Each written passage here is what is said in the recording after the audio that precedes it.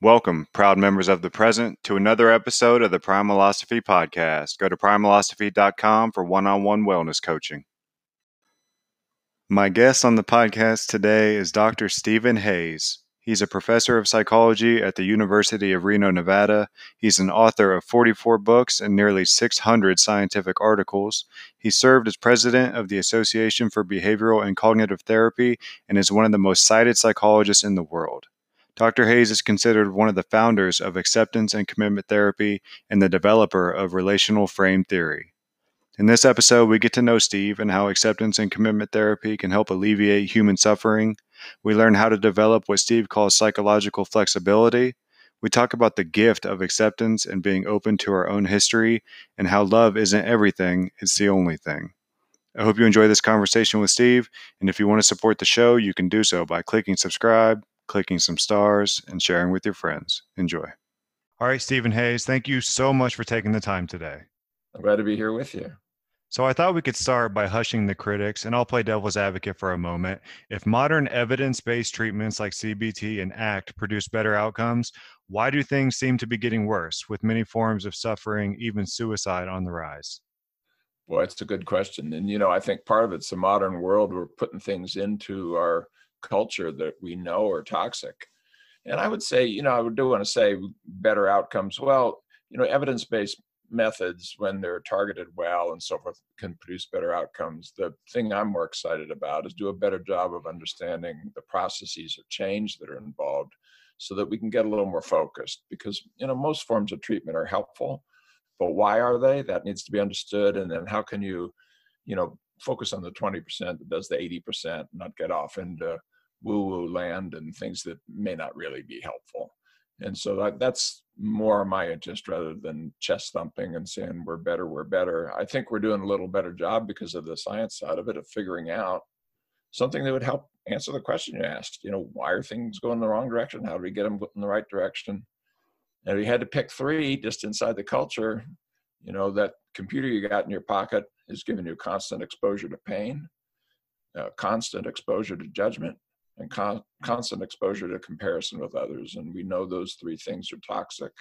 And our young people are more than a standard deviation worse off than they were 30 years ago on all the things you'd think about, including the one you mentioned, including suicide rates. So something's wrong.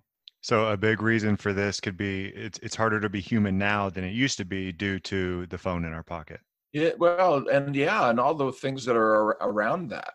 I mean, your 4 and 5-year-olds see more death than children in war zones did. I mean, it's constant, and you can't protect it. I'm old enough to remember if you put a picture of a dead soldier from the Vietnam War in the New York Times, there was a controversy. What are you doing? And now you can, people will live cast, stream cast their school shootings. Mm-hmm. They'll put on their Go Pack and their camera and, and you can't turn off the technology fast enough to keep your kids from seeing that.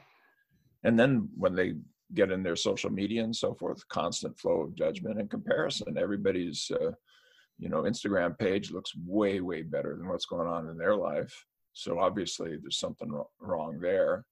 Of course, people's outsides aren't showing their insides, and your insides. So you got that comparison piece.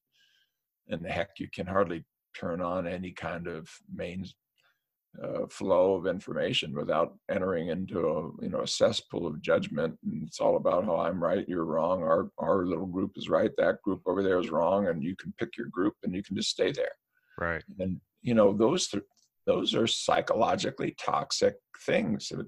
Some of that even in non-human animals, like comparison, but some of them, we invented, like our capacity for symbolic judgment and for projecting futures that have never been and be terrified of them. And so there's a flow of fear and judgment and comparison that makes it hard to be human, way harder than the older people listening to me right now, the world you grew up in. Yeah, I'm sure there's a pretty direct correlation between spiritual growth and happiness and phone usage. Well, I think that's right. How to create modern minds for this modern world, because you need You need your laptop. You need your computer. Look at what we're doing right now, dude. It's amazing what we're doing. I mean, you're 2,000 miles away from me right now. We're having a conversation. Right. But along with that comes a whole lot of things that if you've got teenagers in your house, the dark side of it. Yeah, well, it's just like how money can amplify someone's, evil or goodness. Technology can amplify someone, in the same way, their quality of life. Exactly. And any big technological change like that in the history of humanity has completely shaken our culture to the roots. And then we have to adjust it and figure out how to bring it inside these cooperative primates that we are, figure out a way to have it actually serve what we really want to be and what we're kind of evolved to be, the kind of creatures that we are. Yeah. But we're going through a change right now that's so fast where everything that's different is around you. I mean, you can have a person on a prayer rug next to you, that you didn't grow up with that. I mean, if you're in sort of the mainstream, I don't mean to singling out Islam as believers and so forth, but I'm just saying there's so much diversity now and so forth. We're kind of the tribal primates, and there's an us and them thing, and we're in a place now where the us is all of us. It has to be, because we're so interconnected, and that's hard. That's hard, and it's going to take a generation, really. But let's just see if we can do it well enough that we don't, have a lot of death along the way of learning a wiser way to be whole and human inside this new world we've created. Yeah. And then I think there's also an inverse relationship where when times get easier, life becomes harder, it seems. Well, we can, kind of, what isn't it? There's a lazy mind does devil's work or something. There's some sort of something my mama used to tell me. That the basic bottom line was get busy. But I think there is some truth to that, although, my goodness, we have a pretty darn busy world, filled up sometimes with things that are not necessarily good for us. So I do think our spiritual growth has to be looked at. And, the ways that we've done it, I mean, if you just look at church attendance or what's happening to our religious traditions, we're going to have to get, this more spiritual space into our lives in ways that are maybe not exactly the way it was done 100 years ago or 50 years ago. It'll include that. I'm not saying that doesn't still have a role. I'm just saying, something like 98% of the human population says that spirituality is of importance and they've had spiritual experiences. So it's an important part of being human to look at that deeper sense of who you are and what you want to be, what is your meaning, what is your purpose, and being able to connect in consciousness with others. Right. With others. That's key there, right? It's we don't want to lose that sense of community. Exactly. And I think that's the kind of monkey we are. That consciousness is social. We were drawn into consciousness. We've evolved to do it. I mean, you're the only primate that has whites around your eyes. Why? It's so that infants can see where mom and dad are looking from across the room. I mean, that's how interconnected we are. And you look at the eyes of a neonate, a brand new, fresh out of the oven baby, and they start dumping natural opiates in their brain when they're looked at in a kind way. So we come ready to connect, yearning to connect. That's just the kind of monkey that we are. And that's what draws you into consciousness and language. But now in the modern world, I think we're connected, but we're not connecting. And, the rate of loneliness among young people who are walking around with their iPhones constantly on and so forth, there's something different there. We need to learn to do, to find a way to connect in consciousness with others, maybe in new ways. Sometimes I ask myself, is it that living is hard or just living in my head is hard? We live in a world that turns our own lives into problems to be solved. Do you think this dehumanizes the process of living? Big time, big time. Yeah, because what you're doing is you're taking a mode of mind that is good for a lot of things, and you're turning it into a tool that you have to use or focus on for everything, even down to the point of telling you who you are and what life's about. I mean, if you just turn your life over to that problem-solving part of you, which is put on steroids in the modern world. I mean, science is all about that. Technology is all about that. I mean, our schooling's all about that. But there's other ways of using, our mental capacities. I mean, if you were to see a crying child in front of you right now, you're probably going to say, wow, is the very first thing, just a kind of opening up to how painful that is. If you saw a sunset tonight, you do the same thing. But you're probably not going to say, too much blue, needs more pink. You're going to start out with wow. And we've lost our cultural supports for wow, of just observing and appreciating and sort of being with the whole of something, including ourselves. So we start looking at, our emotions, thoughts, memories. It's something to manipulate, like a Tinker Toy set. And it's not like that. It's more like a wow moment is called for, of appreciating how your history shows up in the moment, and learning to sort of ground yourself in awareness before you sort of run off trying to repair, fix, change, direct. Yeah. It's fine for that when you're doing things that require problem solving, but you're not a problem to be solved. Your life's not a problem to be solved. It's a process to be appreciated. How do you do that? You need other tools to do that. Yeah, and we have to recognize when, like, we always consider ourselves great problem solvers. Is it that, or is it the fact that we are sometimes just bored and we create problems to be solved? Well, we're seeing it right now, aren't we? As we sort of, shelter in place and so forth. And then if your mind's like mine, it starts giving me 1,000 things that I need to do, quote unquote. Hmm. Uh, really? I caught myself last night in a moment of boredom because, haven't left the house, even to shop, for like 10 days or something. And I just caught how it was just torturing me to get going and do something that was not necessarily anything that I needed to do. And I think that there's a little sort of gut check there. We've had a gut punch. It's time for some gut checks. Maybe we should take a little bit of this downtime to really look at how have we been living our lives, and is this the way we want to do it? And are we just going to run around circles until we die, or should we figure out a way to sort of create a place where you can be more peaceful, where there is downtime, where it just being is enough. Just being is enough. And I think sometimes we'll mistake that urge to have an active mind or to do something, when really our brain is just telling us, get up and move, have an active body. Yeah, it's true. That's we had a little family discussion last night of how we're going to try to bring our exercise regimens into our COVID schedule and so forth. I think it's a wise thing to do. I don't want to sit this thing out without physically moving. Mm-hmm. So I want to dive into ACT. Why do some consider ACT the rebel threat to CBT? Well, if you're interested in the history of it, I mean, the behavior therapy was there first among the evidence-based therapies, and using what we'd learned in the animal learning labs to try to help change people, and it's massively helpful. And then we still need to deal with language and cognition, and the animal learning labs don't give you enough of that. So we kind of jumped into really more of a common sense theory of cognition, that we shouldn't be overgeneralizing or thinking irrationally and so forth. And so that didn't really come out of the laboratory. That came out of ideas of clinicians working with folks. And then along comes the so-called third wave, and that was my term for it.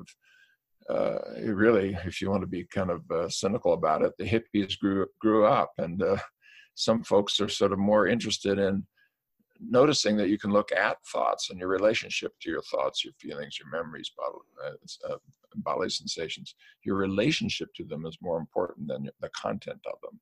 So instead of out with the bad thoughts, in with the good, came in, a wave of attention to mindfulness, acceptance, being able to observe, describe, and then the attentional flexibility to focus on what's important. What do you want to put in your life's moments? And the real reason there was kind of a sense of a war wasn't because we started one. It was because the media, when it saw the change happening, they loved to stir up wars. And with regard to ACT, it was written up in a Time, in a story in February 2006 by reporter, dead now, John Cloud, became a friend of mine, good man. But he wrote it as a war between me and Tim Beck, the father of cognitive behavior therapy. And people were pretty upset about that. But, Tim is actually a friend. I sent him my first doctoral student to be trained on internship. I was never about a war, but it was about, is it really the case that detecting, challenging, disputing, and changing your thoughts is how change happens? And I think the answer pretty much now is known to be no, it's not. Even inside CBT, it's not how it works. And so we've learned better processes. And now, 15 years later, everybody's doing acceptance, mindfulness, and values inside CBT. So traditional CBT isn't traditional anymore. And it's become actified and mindfulnessized, and it isn't just ACT. There's a fruit nut seed mix of methods out there, DBT and mindfulness-based cognitive therapy and metacognitive therapy, and on it goes, kind of an alphabet soup of new methods. But ACT had a big start, and for that we took the punches. But the war is over, and we're moving on, and we're moving on in community. My best colleague right now is a major kind of traditional CBT guy named Stefan Hoffman. And together we're trying to pull the whole field towards a process orientation that will integrate all of these traditions based on what's most helpful. So that's a little bit of a sciencey answer, but I would just say it was kind of a war we didn't pick, but we did fight. And the arrogant way to say it is we kind of won, but we won more by attrition, that people just started using these methods and seeing that they were important. Yeah, before we got started, I was telling you that I had been aware of CBT for a while just because of my background in reading a lot of Stoic philosophy. And I remember one day we got back from a run at the firehouse, and I came across this random Twitter thread from an ACT practitioner about how he deals with his patients. And I just love the approach. It seemed to just really resonate with me and just seemed like, I don't know, a little bit more of an advanced level CBT. But I thought we could kind of just talk about acceptance for a moment. Why is this incredible gift often left unopened? Well, it's the gift of your history, but your history contains painful things. The root of acceptance has a word, septere, that means to receive, as if to receive a gift. It's barely in English. It is there. When you give a precious gift to somebody, sometimes you say, here, will you accept this? And what you're asking for is that willing taking in of something that's precious. What life is asking you to take in that's precious is your history. Because in there, that's how wisdom happens. You don't hop out of the womb being wise, but you get knocked around. And if you think about the important things in your life, the things that you really, really learned from, I bet you that list contains a lot of things that are painful. Mm-hmm. And yet the mind's going like, run away, pain is bad. No, pain is not bad. I mean, you might feel muscle pain while exercising, aches and stuff. I don't mean injury. That's not bad. That's the stress and repair kind of process that is needed to build strength. That's true psychologically too. And, your mental strength, is built on this combination of strength and flexibility that comes from, your actual experiences. So we turn away from the precious gift because sometimes the gifts are painful, but the wiser part of us knows. And that's one thing I often orient people towards, is that the wiser part of you knows. It's only the judgmental part of you that doesn't know. I can give you an example in 1 minute that I think I can prove it. Is it okay to do that? Well, imagine something that's difficult in your history that sometimes pushes you around. Okay.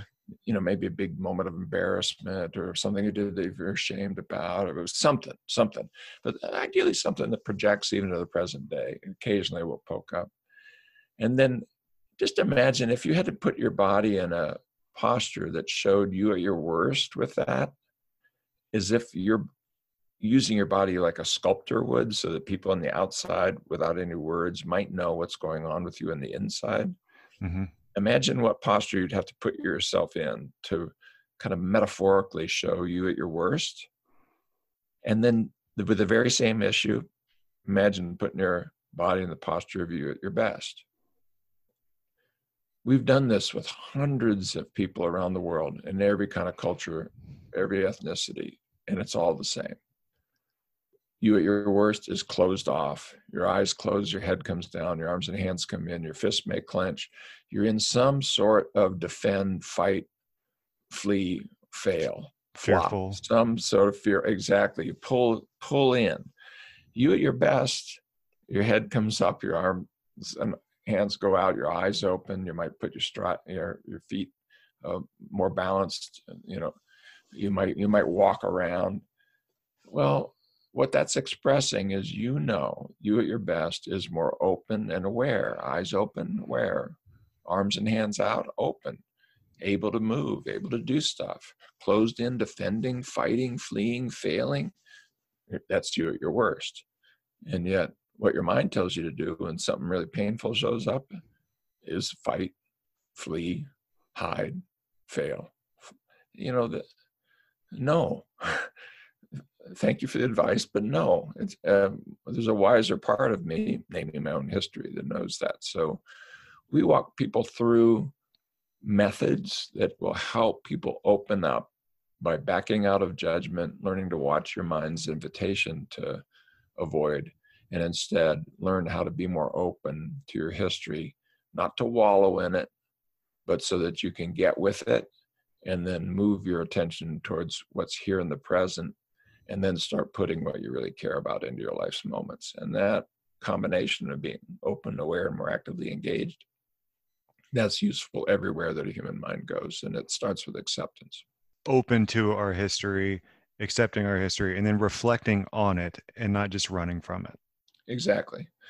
You don't always have time to reflect on it. First responders, for example, that little instant of openness then has to be put under the attentional focus of what's required in the present moment. But when you go back home and you sit in your chair, you better find a place to open up to some of the things you might have seen that are horrific and are painful. Or you don't, next thing you know, you're drinking a six pack or arguing with your spouse. It's, you need to find a place where it's okay to be you with your feelers out, even though your mind is telling you it would be a lot better if you didn't have your feelers out. Right. Instead of suppressing, that's why we have debriefing after certain traumatic events or so-called traumatic events on runs. Well, afterwards, we'll reflect on it instead of just burying it down. Yeah. And I think, you got to do that gently. You don't want to throw people into deep end of the pool. It's a process, one step at a time. And I think we're seeing a lot of that right now with what is happening with the virus and so forth.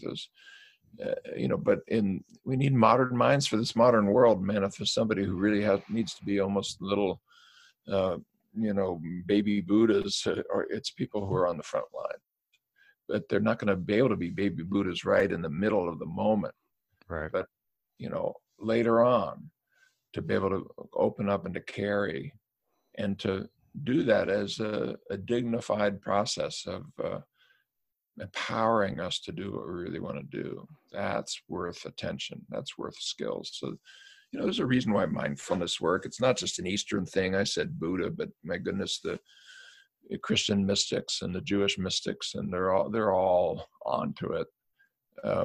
You need to find a way to back out of the chatterbox and the judgment and the runaway part of you, and show up to a conscious part of you that in connection with others can hold even painful things and still come together in cooperation and community and move forward towards what we care about. That is the human path.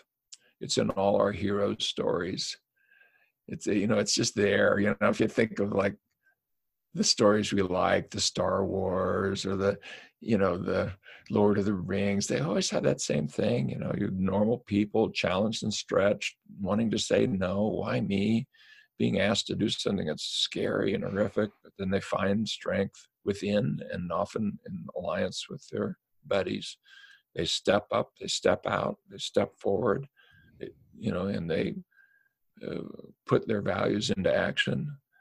That's why those stories move us, is that we're all on that same hero's journey with our own difficult stuff. So, to quote a real hero, Viktor Frankl, everything can be taken from man but one thing, the last of the human freedoms, to choose one's attitude in any given set of circumstances, to choose one's own way. Now, Victor says to choose one's own way, and you say there's a subtle difference between choosing and deciding. Choices are made by the whole of you and don't need justifying. Can you walk us through this? Normally, when we think of a choice, we think of pros and cons lists, but if Viktor Frankl had made a list of pros and cons, he wouldn't have walked back into the camp. He had to make a choice, meaning the whole of you selects among alternatives. So the way I define choice is selecting among alternatives with mental reasons, if you've got them, because you probably will. Your mind is telling you that list of pros and cons, but not turned over to, dictated to, completely tied to that list, but instead allowing all of you to select among those alternatives, including the parts of you that are intuitive, that are spiritual, that are beyond words, that are gut felt, that are that are part of your moral choices, or how you want to be, that are how you want to write your life story in the sense of what you want it to be about. So when you come to that moment of choice, that you bring your whole self and your best self to it, not just your problem solving mind. That's just part of you, useful when you're doing your taxes, and useful when you're fixing your car, really horrible when you're dealing with issues of peace of mind and purpose. And so I want that part of me, but I don't want to turn my life over to it. So that's the distinction. A decision is that logical, analytical, judgmental, problem-solving choice. The choice or selection among alternatives, the choice part of us is the whole of us. And that's the part of us that gets to say what your values are, what who you're going to marry, how you're going to be, what the purpose of your life is. You don't just turn that over to the dictator within, that little voice that's constantly wagging a finger at you. Yeah. That's a conglomeration of lots of things, and some of those things aren't things you control at all. They may have been, critical coaches or teachers or parents, or, that okay, I'm glad I've got, that voice when I need it, but I don't need it to be my boss or master. Yeah. And knowing what your values are is central to your work with clients, because without them, life can seem sort of empty or dull. Was there a point in your life when you made a conscious effort to sit down and explore your own values and goals? Well, I tell that story in a TED talk. If people want to see it, if they kind of Google Stephen C. Hayes inside TED, or it's a TEDx talk, where, yeah, I mean, I had a panic disorder, and it took me down to the point where I couldn't give a lecture to 5 undergraduates in a class. I mean, it's not a good thing if you're a college professor to not be able to give lectures to classes of undergraduates, but I was just so terrified. And I tell that story about, taking it down to the point where I'm waking up with panic attacks in the middle of the night thinking I'm having a heart attack. And somewhere in there, I kind of hit bottom and basically said, no, enough is enough. You're not taking any more of my life. You can't make me turn from my own experience, is what I said out loud at 2:30 in the morning at around 1981, I believe, best I can figure it out. And that changed my life. The values piece, I didn't see it at first, but I soon realized that, I had closed myself off to domestic violence history inside my own family history. And that I had decided as an 8-year-old or a 9-year-old that I was going to do something about what I was hearing in the next room as, furniture was flung across the room. And I'm thinking, is there going to be blood when I go out? And, 2 lovely people, by the way, very loving, wonderful people, mom and dad, but man, could they get to a place where they were really frightening to kids? Yes. And catching that and then realizing, oh my goodness, the reason I'm a psychologist is that I wanted to do something about human suffering. I didn't know how to do it when I was 8. It wasn't safe to go out there and try to break them up. I saw my brother do it, and he almost got punched in the face. And but I can do it now. I'm not 8. I don't have to be underneath the bed. And so, values are deeply related to our own pain. If you want to see that, take something that you really struggle with, that is difficult, that's painful, a real gut punch that life's given you, flip it over and think about, what does that suggest you deeply care about? And I bet you, boy, you're right up against the values you want to bring into the world. That suffering matters to me, in part from that little boy who saw it and didn't know what to do with it and just cried underneath his bed, but it's not obvious. You got to sort of allow yourself to go in there. We have that acceptance piece. Then you got to flip it over and see, what does that actually suggest? And you'll find there's a values piece in there. And you can find it in your sweet moments too, the times in life where you're really moved by it. And you can find it in the heroes you pick and the guides that you pick. You look up to them because of values that they hold, or just the way that you want to be, who's your best self. But values are right inside that capacity to choose. And you look at a Viktor Frankl moment,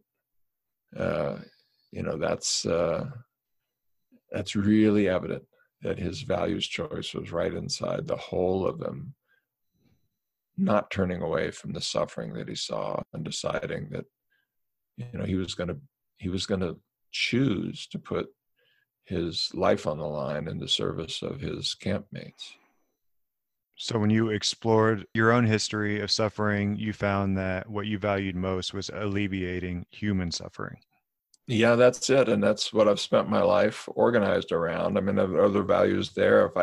If I had a single word for it, is trying to bring more love into the world. And if you email me, I'll send you back an email, and it'll say at the bottom, love isn't everything, it's the only thing. Mm-hmm. It's the last line of that TED Talk, and it's kind of my life motto. And what I mean by that is not warm, muscly feelings in your heart. I mean caring about others and intending to alleviate suffering when you see it, and being there for others. And ask my wife, and you'll find out I'm not an expert at it, but I'm learning, and I'm stepping forward, and I'm growing, and I'm trying to walk that path of bringing of helping to create a more loving, kind, compassionate world in my own heart, in my own home, in my community. And that's a values choice, and I think it's the kind of thing is there enough values in the world to really be there for all of us? I don't know, but why don't we try? And if we're going to try, why don't we first start by getting out of our own way? By really liberating ourselves to begin to walk towards being the best self we know how to be. And that's really what the ACT stuff is about, is that we've taken the time to sort of hack the mind. We have, engineers in the basement working on the how human thought works. We've really taken the time to try to build a focus on processes that liberate people and bring the 20% that does the 80%, because there's lots of things that could be helpful. We got to focus on the smallest set that does the most. And that's what I'm trying to do. Yeah, and that's a great place to start. Let everyone know that they do have meaning. And you've said chosen values are the mental kryptonite to meaninglessness. So we can use ACT methods to turn towards that meaninglessness, or the dinosaur, instead of running from it. Lean into the fear and the scary thoughts to liberate our minds. Exactly. It's a constellation. You need all four. We think there's 6 processes that are really critical, and we have this core concept of psychological flexibility. You can distill the 6 down to 3, and it's all really one thing, psychological flexibility. But there's these processes of openness, which is the emotional openness of acceptance, and the cognitive openness we call cognitive diffusion, which is the early part of CBT. Actually, it's just simply learning to catch and look at your thoughts with a little sense of perspective. so that there's a person seeing them. It's not like your thoughts just making you see the world in a particular way, like wearing colored sunglasses, but more like taking the glasses off and noticing that you have colored sunglasses. Then you want those processes to come into the present moment in a way that's flexible and fluid and voluntary, and to do it consciously. So you got this spiritual part of you, that consciousness, awareness, pure awareness part, but then this attentional part. Where are you looking? Are you ruminating? Are you worrying? Or are you open to what's going on in the present moment, inside and out? And then that puts your feet on the ground so that you can turn towards your own choices, your values choices, what brings meaning and purpose into your life by your choice. What are the qualities of being and doing that you want in your life? And then how do you put that into your life in the form of habits? One step at a time, good old fashioned, do it again, do it again, do it again, do it again, practice and pattern. It's the way that anything happens, whether it's exercise or learning how to write, learn how to do your job, or learn how to take care of your kids. You want to groove it so that, you know, good things are happening even when you're not watching. And that's the committed action part. So those are 6, acceptance and diffusion, from this more spiritual sense of self in the now, focused on values and creating habits that are based on them. If you do those 6 things, then you got like a strong box with strong 6 sides, and it'll give you the tools. We know, like with first responders, we know with people facing trauma. We've got potentially trauma-inducing events happening worldwide right now. And I guarantee you, just a few years from now, we're going to have PTSD rates that are off the charts. And why? We've done the longitudinal work. We've caught what's happened when a storm comes in, or a school shooting happens, or 9/11 happens. Mm-hmm. Over and over again, we've actually been there collecting these measures, and then tragedy happens, and we know who's going to crash and burn and who's not. And on the other side of it, some people are going to prosper. They're actually going to do better. They're going to be more focused on their family, their friends, what they want to do in work, or their spiritual growth. Some people are going to crash and burn. What's the difference? The 6 things I just mentioned. If you mess those up, if any one of them is weak, you're vulnerable. If a bunch of them are weak, you're going to have a problem. And if you can strengthen those, and maybe even use moments like now, where we're all stretched, but we also have a little time. We're sitting at home, sheltering in place, time to read a book, time to actually go look at some of these things in your life. You can get yourself prepared for the times where you're gonna need the kind of mental toughness that comes from the strength of values and the flexibility of emotional, cognitive, attentional, and behavioral flexibility from this more spiritual side of you. Those 6 things hang together. They're like a team. So it's worth learning them and then adding anything else that you find useful, but they're the big 6 to start with. Mm-hmm. If I want to use diffusion, or learning to watch my mind to notice its products and to use what's useful and leave the rest as it is. For example, if I want to look at a thought like I'm feeling anxious or lonely in isolation and not be entangled by it, where do I start? I hope it doesn't sound like I'm just pitching a book, but if you start with some of the stuff, if what I'm saying lands at all, you could do it for free. Just Google it, go online. But there's really good books out there that kind of walk through some of these methods. There's a quick one you can get. There's a second TEDx talk of mine, called Mental Breaks, Avoid Mental Breaks, where the first break is like putting the brake on, and the second one is like breaking, into pieces, mm-hmm. where I teach 12 diffusion skills. And diffusion is in our wisdom traditions. It's in our deeper philosophical traditions of sort of backing up and noticing your mind. But we've developed some pretty fun ways of doing it. And I show them on that TEDx, but I can give you an example or two. If you take something like, you mentioned a string of thoughts, one of them that sort of jumped out is kind of that feeling that I'm bad, there's something wrong with me. Distill that down to a single thought and sing it to the tune of Happy Birthday. Mm-hmm. Just do it and see what happens. Imagine somebody saying that thought in the voice of your least favored politician, or in the voice of Donald Duck, or your other cartoon character you like. Uh, there's kind of playful things like that.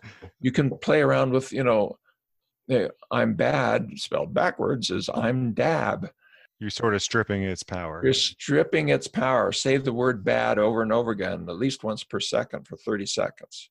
Just try it. It's only going to take 30 seconds. Nobody's going to, just try it. And by the time you're finished, that word has lost its meaning. So what we're living inside is this cage of words that is really like printed on rice paper, but it looks like it's iron bars. Mm-hmm. Now, these sound like you're making fun of your mind or ridiculing. In the TEDx talk, I finish, and so that people don't think that, of thinking how old you were when you first had a thought like that. And I do a little exercise to picture yourself at that age and what you look like. Try to remember your own voice. Take that thought that's bothering you and have that kid say it to you out loud in his or her voice. And look what it pulls from you. And if you could meet yourself at 6 saying, I'm bad, my guess is you're not going to slap the kid. You're not going to say, snap out of it, grow up, what's wrong with you? You'll do that to the person in the mirror when you brush your teeth. But you're not going to do that to where it started. You're probably going to want to hug the kid, be kind. How about if you do that now? Do that now, right inside these difficult thoughts that you're having. Can you bring this kind of open embrace of how hard it is to be human, how easy it is to judge? Some of these words are so old and you didn't even say them first. It could have been a sibling saying that there's something wrong with you, or a teacher or a parent. Okay, that'll echo down through the rest of your life because we don't have a delete button in our nervous system or in our memory. If you've had a painful memory, it's going to follow you to life until some sort of brain injury or brain deterioration removes it, and that's not what you want for yourself. So you better learn how to carry that with kindness, or you're going to have to constantly run from your own history. How are you going to run fast enough to do that? I mean, you can't run fast enough. Your history will come with you even when you run. So diffusion skills, once you see how to do it, and in my new book, A Liberated Mind, my older book, Get Out of Your Mind into Your Life, that was that one that was written up in 2006 as a war with CBT, and a bunch of other self-help books out there from the ACT tradition, from many authors, some of which may be better writers than me, walk you through how to make up your own diffusion methods. Once you get how it works, you can kind of pull on Superman's cape. The dictator within is more like the Wizard of Oz behind the curtain. When you pull that curtain aside, you see it's not the big fearsome thing that it shows up as inside your head, and it's definitely not worth turning your life over to it. Right. And people are tired of being told to be present and here and now. But can you walk us through what flexible attention is and why losing flexible attention to the present moment is harmful to our happiness? Yeah, though the present is where we live. So I think we get tired of it because it seems like it's purposeless, that it's just like enough already with the breath, but really the only thing that you're trying to do is not just follow the breath, follow the breath, follow the breath, whatever it is. Or in some of the work that I do with children, for example, who may have a harder time doing that, just focusing on the soles of your feet for a short period of time, just 30 seconds or so. These kind of grounding are useful because we're living in the now. The way I kind of say that in workshops is I say, look around the room and try to see something that you don't see right now. Mm-hmm. And you can't. You're living in the now. But describe it, and describe it in such a way that what the word's about is 100% what you actually experienced in the now. And even if you said now, the now you're talking about is gone. It's a few milliseconds ago. It's not now. But when you're looking around the room, you're still seeing things now. So language and thought, it's called reference for a reason. And that means do it again. Ferry comes from the same root as a ferry boat, or ferrying, your canoe around the rapids. It means to carry.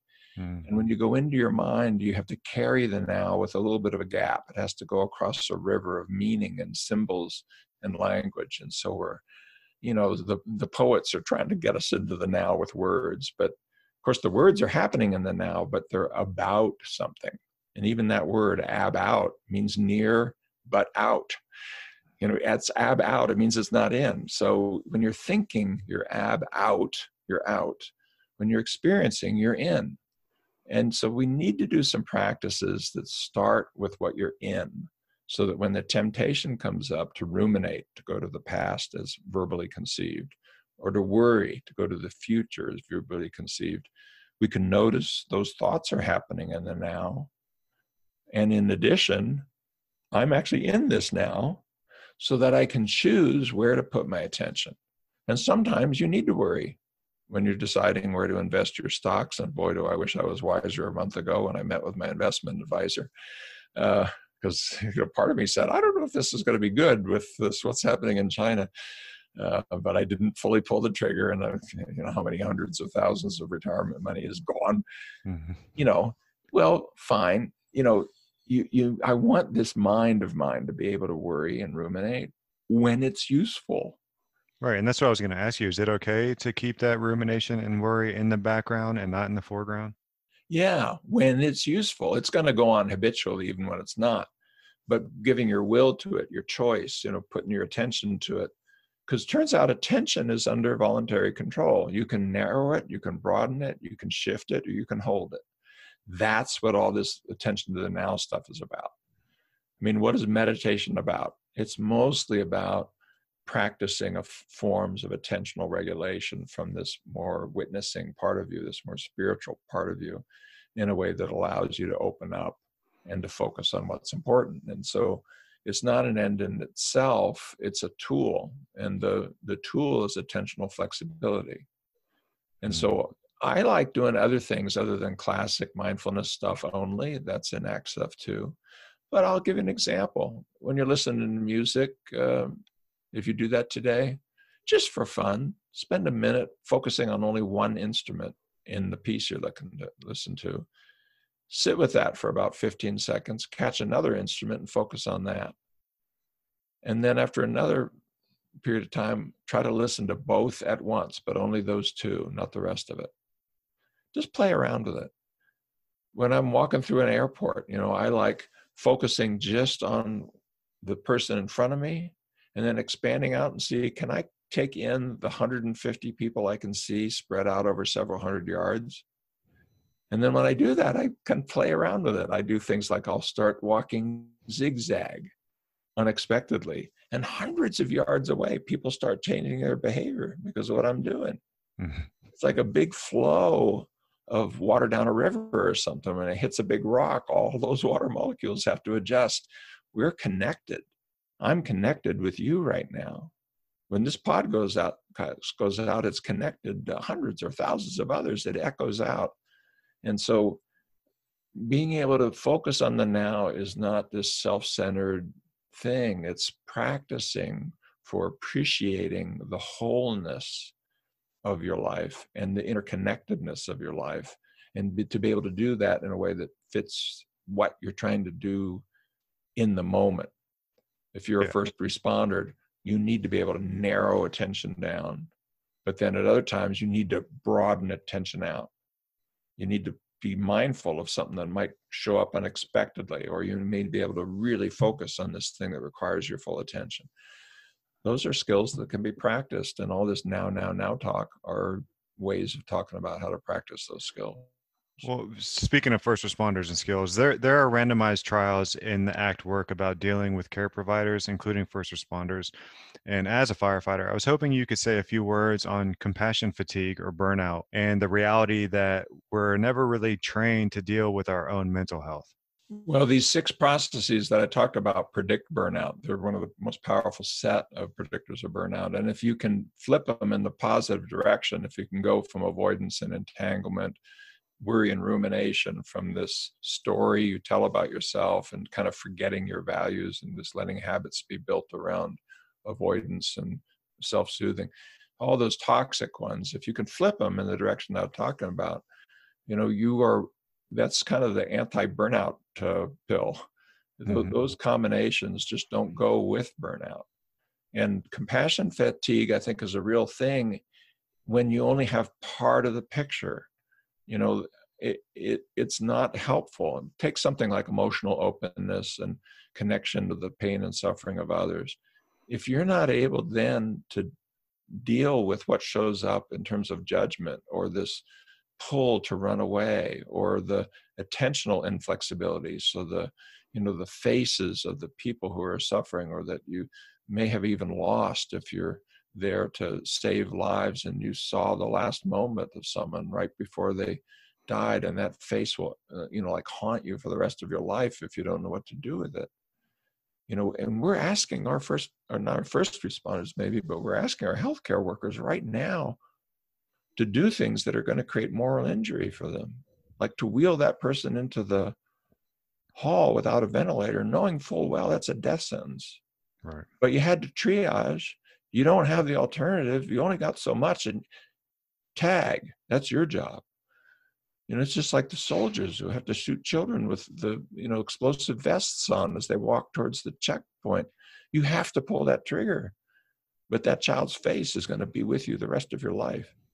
And so you better know how to open up to the hell of your own history, and to be able to find something in there that's worthy of your life, that to see the values journey that you're on.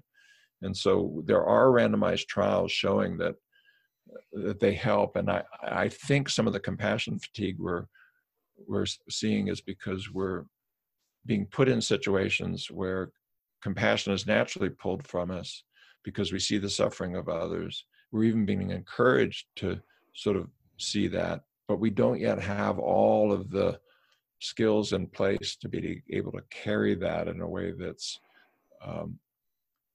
that directs it, that gives us a space to heal, Yeah. to hurt and to heal, to focus and to step forward. So you know, I think one of the reasons why, you know, people gather who've been through this, you know, in the firehouse, folks are talking about what happened and so forth, is we need to do this as a social process. And we need to put into our human culture the capacity to build a more psychologically flexible world. Uh, and I think we do that one person at a time. Yeah. So those randomized trials are, yeah, if you're not in one, we know that about 60-70% of what happens there can be done with a well-written self-help book. We've done the real randomized trials on that too. We've done it with many different professions. There's something like 20 randomized trials with professionals in dealing with their work challenges, mostly healthcare professionals and first responders, teachers also. And so the tools are there, and they're worth learning. People will continue to work hard not to feel when they don't know how to feel. Exactly. So if ACT helped people with the Ebola crisis, it could surely help with the COVID crisis, right?